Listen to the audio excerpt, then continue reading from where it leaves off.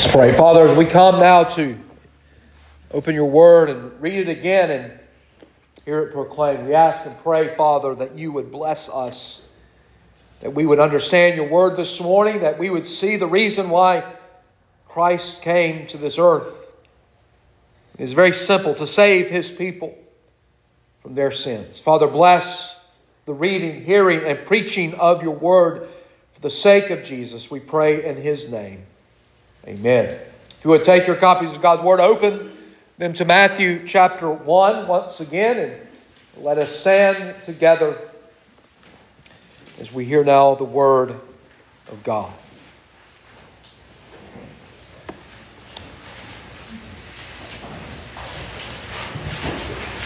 Now the birth of, verse 18, Matthew 1, now the birth of Jesus Christ took place in this way.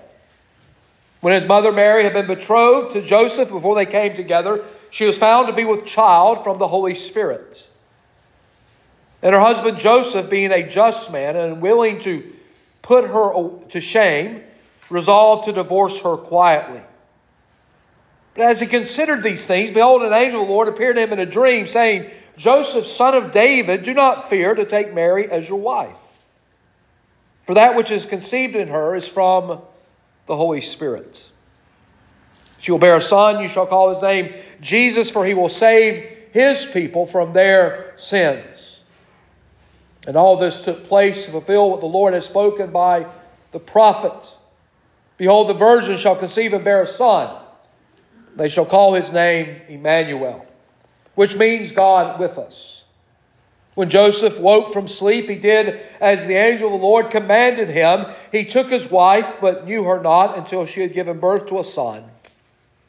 And he called his name Jesus. The grass withers and the flower fades away, but the word of our God endures forever. You may be seated. This morning we have heard from Scripture every passage that dealt with the first advent of our Lord. Beginning in the Old Testament, at the very beginning, Genesis 3, all the way to the last of the Gospels in John. We have sung the hymns reminding us of the first advent. And we come back now to one of those passages that we have already read this morning in Matthew chapter 1. And in this passage, there is a dilemma. The dilemma is found for Joseph. As we'll see, he is betrothed to Mary and she is with child. And he thought the worst of his betrothed. But we are also faced with the fact that our Lord was born of a virgin. We have heard it already in Isaiah. It's mentioned here again this morning, and the doctrine of the virgin birth of Christ is one of the most important that God has given us concerning the birth, life, work, death, and resurrection of Christ.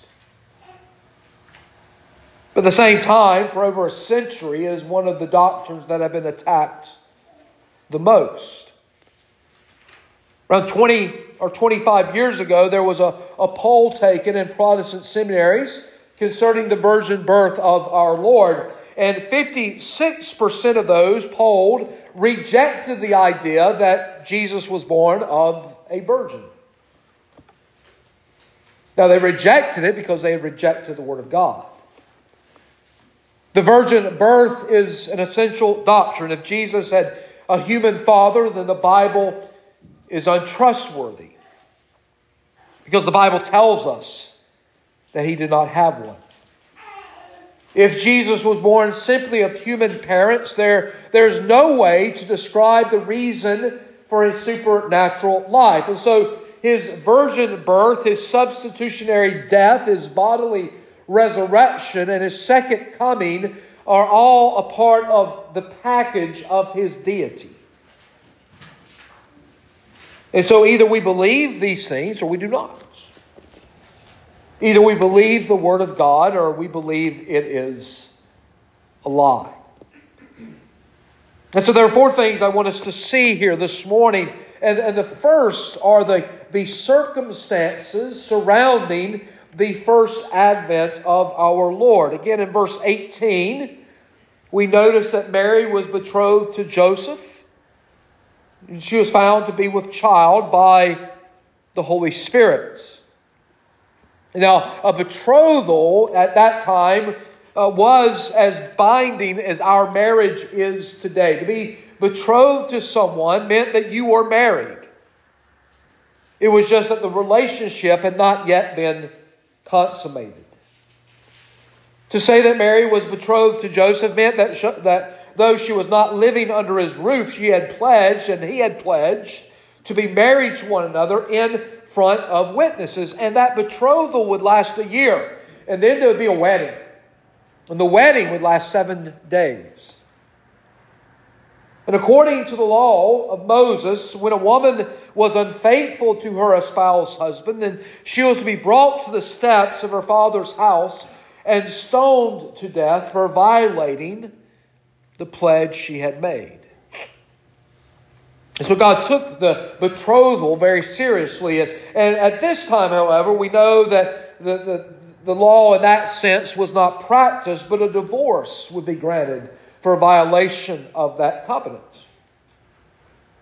And so here's Joseph. He hears of Mary being with child, but the child is not Joseph's child, and the child is not the child of another man, but she was with the child by the Holy Spirit.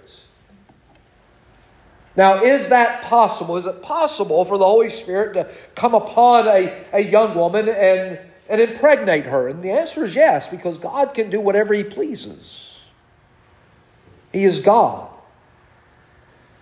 He is creator of this world. Therefore, He is over all the laws of this world, and He can do supernatural things. And at this moment in time, He was doing a supernatural thing. The Holy Spirit came upon Mary, and she was with child, but yet she had not known a man. Now again, if Jesus were not born of a virgin, if Jesus was only an ordinary man, then we can conclude that He was born like all other men. But He's not. He wasn't born like anybody else. If He was simply the illegitimate child of Mary's infidelity, or if He was the child of Joseph's natural sexual activity with Mary, then He is not God. And if Jesus is not God, then He's a liar.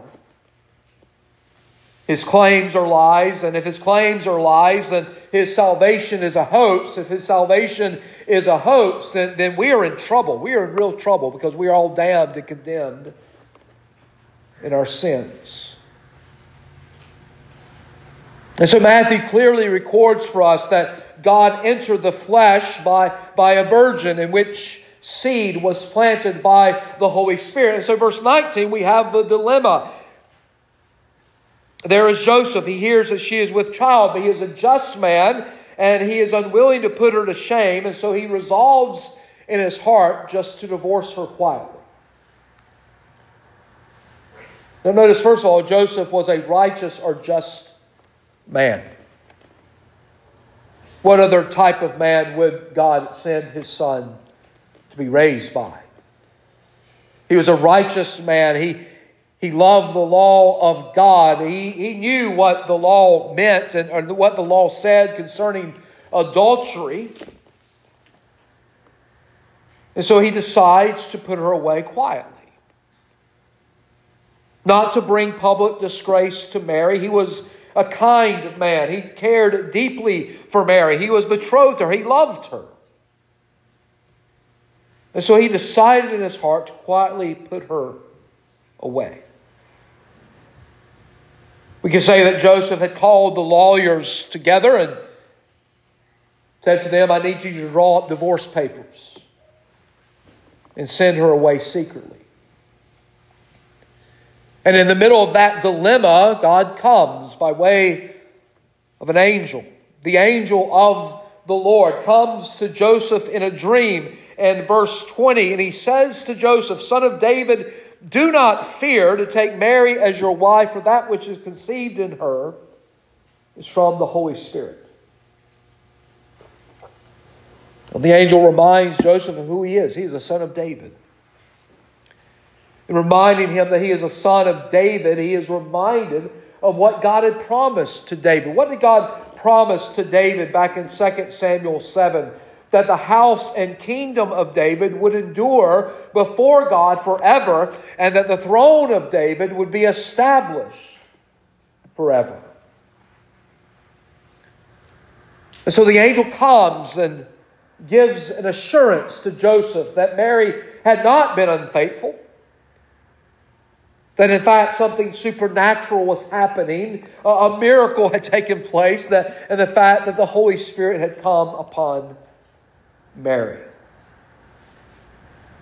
And so those are the circumstances. The second thing we see in verse 21, and that is the reason. Why did Jesus come in His first advent? Much around celebrating the first advent of Christ is so commercial, isn't it? Buying presents, doing different things, enjoying different things. Yes, none of those things are wrong in and of themselves until they take the place of Jesus. Until we forget why Jesus came. Again, I said this last week, I'll say it again. He didn't come for us to get presents this morning or yesterday or whenever He came. He came for a specific purpose. And the angel reminds us of that in the very fact that he tells Joseph to give a son being born to Mary a name. And you shall call his name Jesus. Now, what's in a name? Well, there's a lot in a name, isn't there? We will see what the name Jesus means there in verse 21. For He will save His people from their sins. The name Jesus is the Greek form of the Hebrew name Joshua or Jehoshua. It simply means this: Yahweh saves. The Lord saves. And so the angel tells Joseph, name him Jesus, for he will save who? He will save His people from their sins. That's why He came. He came to lay down His life. He came to save His elect, to save those whom the Father would give to Him. And we know that the Father gave to Him a certain, definite, great number of people, men, women, and children to save by way of His death. And so from the very beginning of His life, at the very time of His birth, Joseph and Mary knew why Jesus came, why the Son of God came to this earth. It was to save His people. Now, did He do that? Well, the answer is yes. We know that He lived a perfect life of obedience to His Father according to the law of God. He then went to the cross of Calvary and He laid down His life as the perfect Passover Lamb of God at the cross.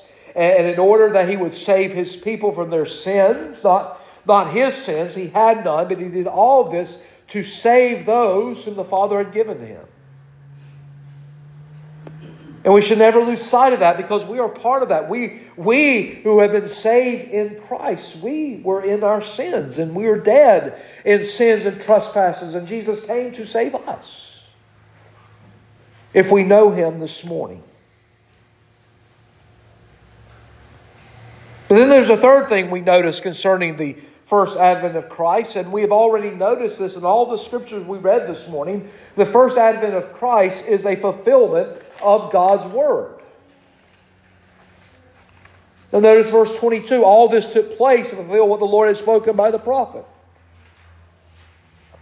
Behold, the virgin shall conceive and bear a son, and they shall call His name Emmanuel. The first advent of our Lord in all respects was exactly how God had said, how God had ordained, how God had spoke through the prophets.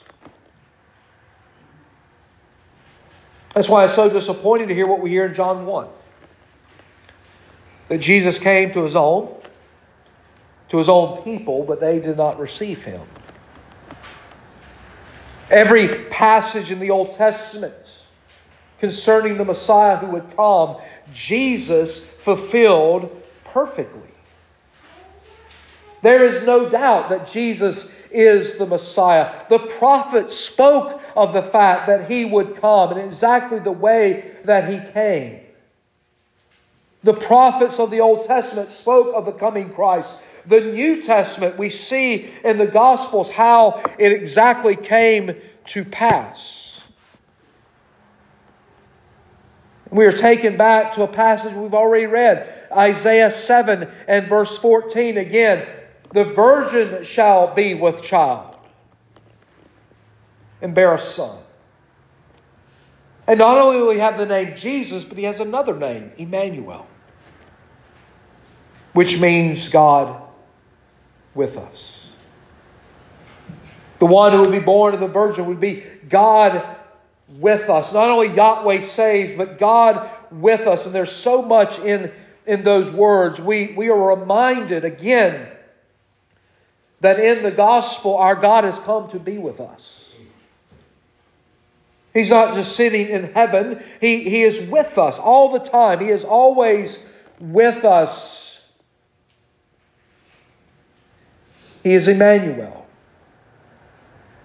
The very mystery of the incarnation, in which the divinity and humanity of Jesus are united in one person, it's too much for us, but we must believe it. The Word became flesh. And not only did the Word become flesh, but the Word tabernacled among us. And we have seen the glory of that Word, glory as of the only begotten from the Father, full of grace and truth. And so the first advent of our Lord is a fulfillment of Scripture. But then fourth and finally this morning, we end with the obedience of Joseph. And what would we expect? The Word of God tells us he is a just and righteous man. Why would we think he would do anything different? When Joseph woke from sleep, he did as the angel of the Lord commanded him.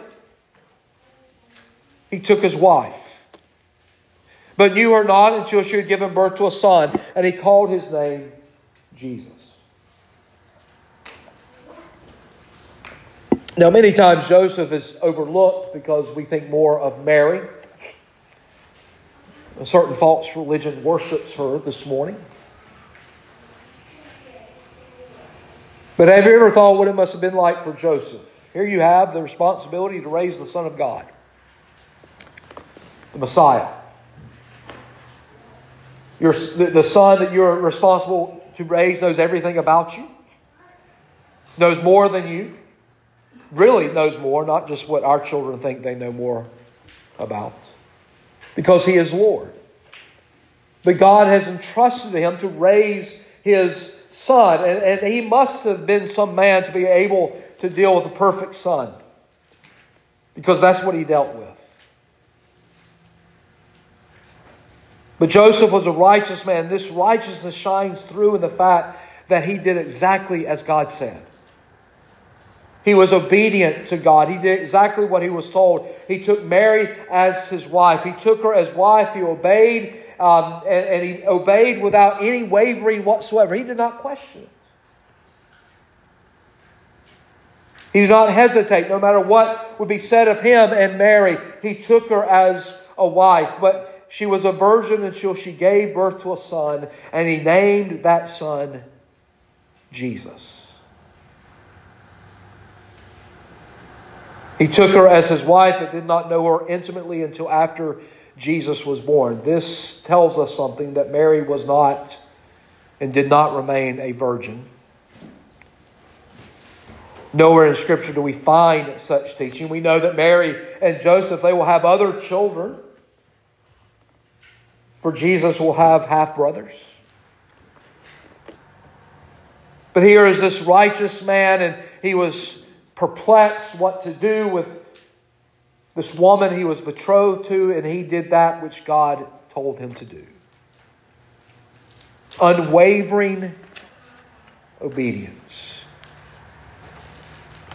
Now we hear all of this, and what application can we make here this morning? Well, first, as we have again been face to face with the doctrine of the virgin birth of Christ, understand it is one of the most important doctrines, and we are to hold to it. We are not to deny it. To deny the virgin birth is to deny all the Scriptures tell us about Jesus. Now you might say, well, that is impossible. A virgin to be with child, how can that be? Well, it is impossible, but not for God. Again, God is creator, sustainer. He is over all things. It is not impossible for the God who has created all things in the space of 6 days by the word of His power to impregnate Mary by the power of His Holy Spirit. He is all powerful. The Word of God tells us that Jesus was born of a virgin, and this we must believe if we dare call ourselves Christians. If we do not believe it, we have no business calling ourselves Christians because we're not. Second, we see in Joseph a man of righteousness, a man that was often overlooked, but a man who loved God and was loved by God, and he loved God's Word, and he was obedient to that Word, and he is an example to us. God came to him in a dream. That's the way God communicated back then. He doesn't communicate that way anymore. And Joseph heard the angel of the Lord. He took it all in. He immediately woke and he went and did exactly what God told him to do without delay. And so he is an example of faith. He is an example of how we are to live righteously before God and the world. But then third of all, we are to look to Jesus for our salvation. That's what Joseph and Mary both did. We read the Magnificat of Mary, her song of praise. And Mary knew well why she was with child. Mary knew well what God had revealed to her concerning her son. She knew what He came to do. And she knew as well that she must put her faith in Him, as Joseph did. As Joseph knew to put his faith in this son that God had given to them. And we are to look to Jesus alone for our salvation. He is God with us. He came to save His people from their sins. Now we might think, well, I have no sins. Well, you do. We all do. We're all sinners this morning, and the only difference between those of us who have been saved is the fact that we've been saved by the grace of God from those who have not been. And we've been imputed with the righteousness of Christ, but we still sin daily. And we are in need of Christ's blood and salvation. All men are in need of that, and this is why He came. Not just to open the possibility of salvation, but to actually achieve salvation for His people. And He is God with us. That means He will never leave us nor forsake us, as the writer of Hebrews tells us. And He has done all that is necessary for the salvation of His people. So let me ask you, are you looking to Christ alone for your salvation? Do you trust in Christ alone, the God-man born to Mary and Joseph? Then today is a great day to do just that, to turn to Him in faith and to repent of your sins. As one commentator says, think of it. He who came to save men from their sins promises to dwell with us and in us. How does this happen? How can one experience God's salvation and God's presence? Only in Christ. We must confess our sins and trust in Jesus Christ for the forgiveness of sins. We must trust in Him as our righteousness. It is then that He will save us and dwell with us and in us. Is He your Savior? Does He dwell with you and in you? This is what He came to do. And I pray that you would come to Him and know Him as Savior and as your constant companion. And then you will understand the meaning of the name Jesus. You shall call His name Jesus. for He will save His people from their sins. May God add His blessing to the reading, hearing, and preaching of His Word. Let us pray. O Lord God, as we come to You now in prayer, we confess this morning that we too often have taken for granted the first advent of our Lord, and that we do not view it as we should. We ask that You would forgive us of that and all the many sins we have committed against You, not only today, but every day we sin. Every day we disobey Your word and we do those things that You tell us not to do instead of those things, and we don't do those things that You command us to do. And truly there is no good in us. But we thank You this morning, O Lord, that You sent Your Son, Your only Son, Your only begotten Son, to save us. We thank You for the life that He lived and the fact that He was always obedient in thought and word and in deed, never transgressing the law of His heavenly Father, never transgressing His own law. Living perfectly in every way for us.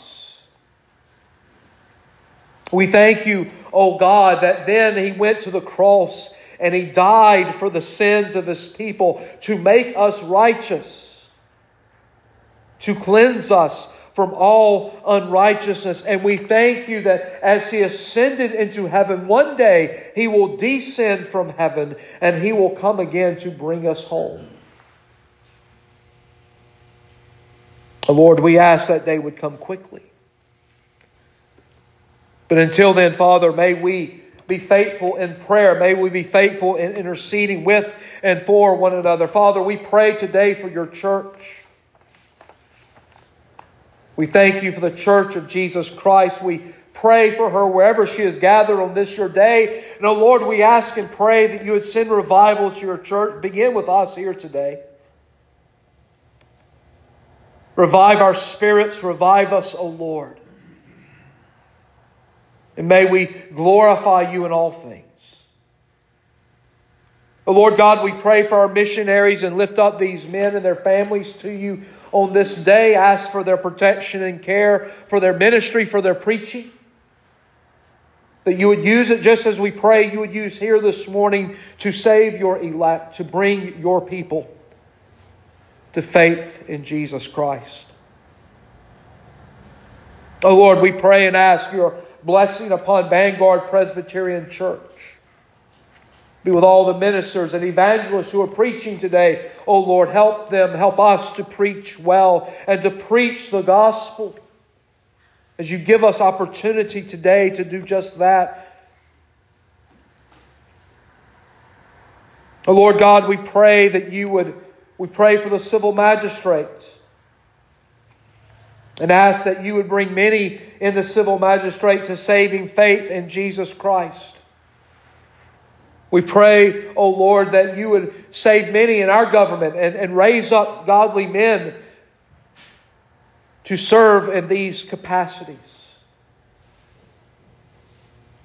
Now, Lord God, we pray for the sick this morning. Those who are not here because of illness, we ask for healing. Those who are not here because of injury, we pray that You would heal them as well. And Lord God, we thank You that we can pray to You, that You encourage us to come and to pray. And we do so, and we know that as we pray this morning for those things agreeable to Your will, and in the name of Jesus, that You will hear us and You will answer our prayers. We pray all of this in Jesus' name. Amen.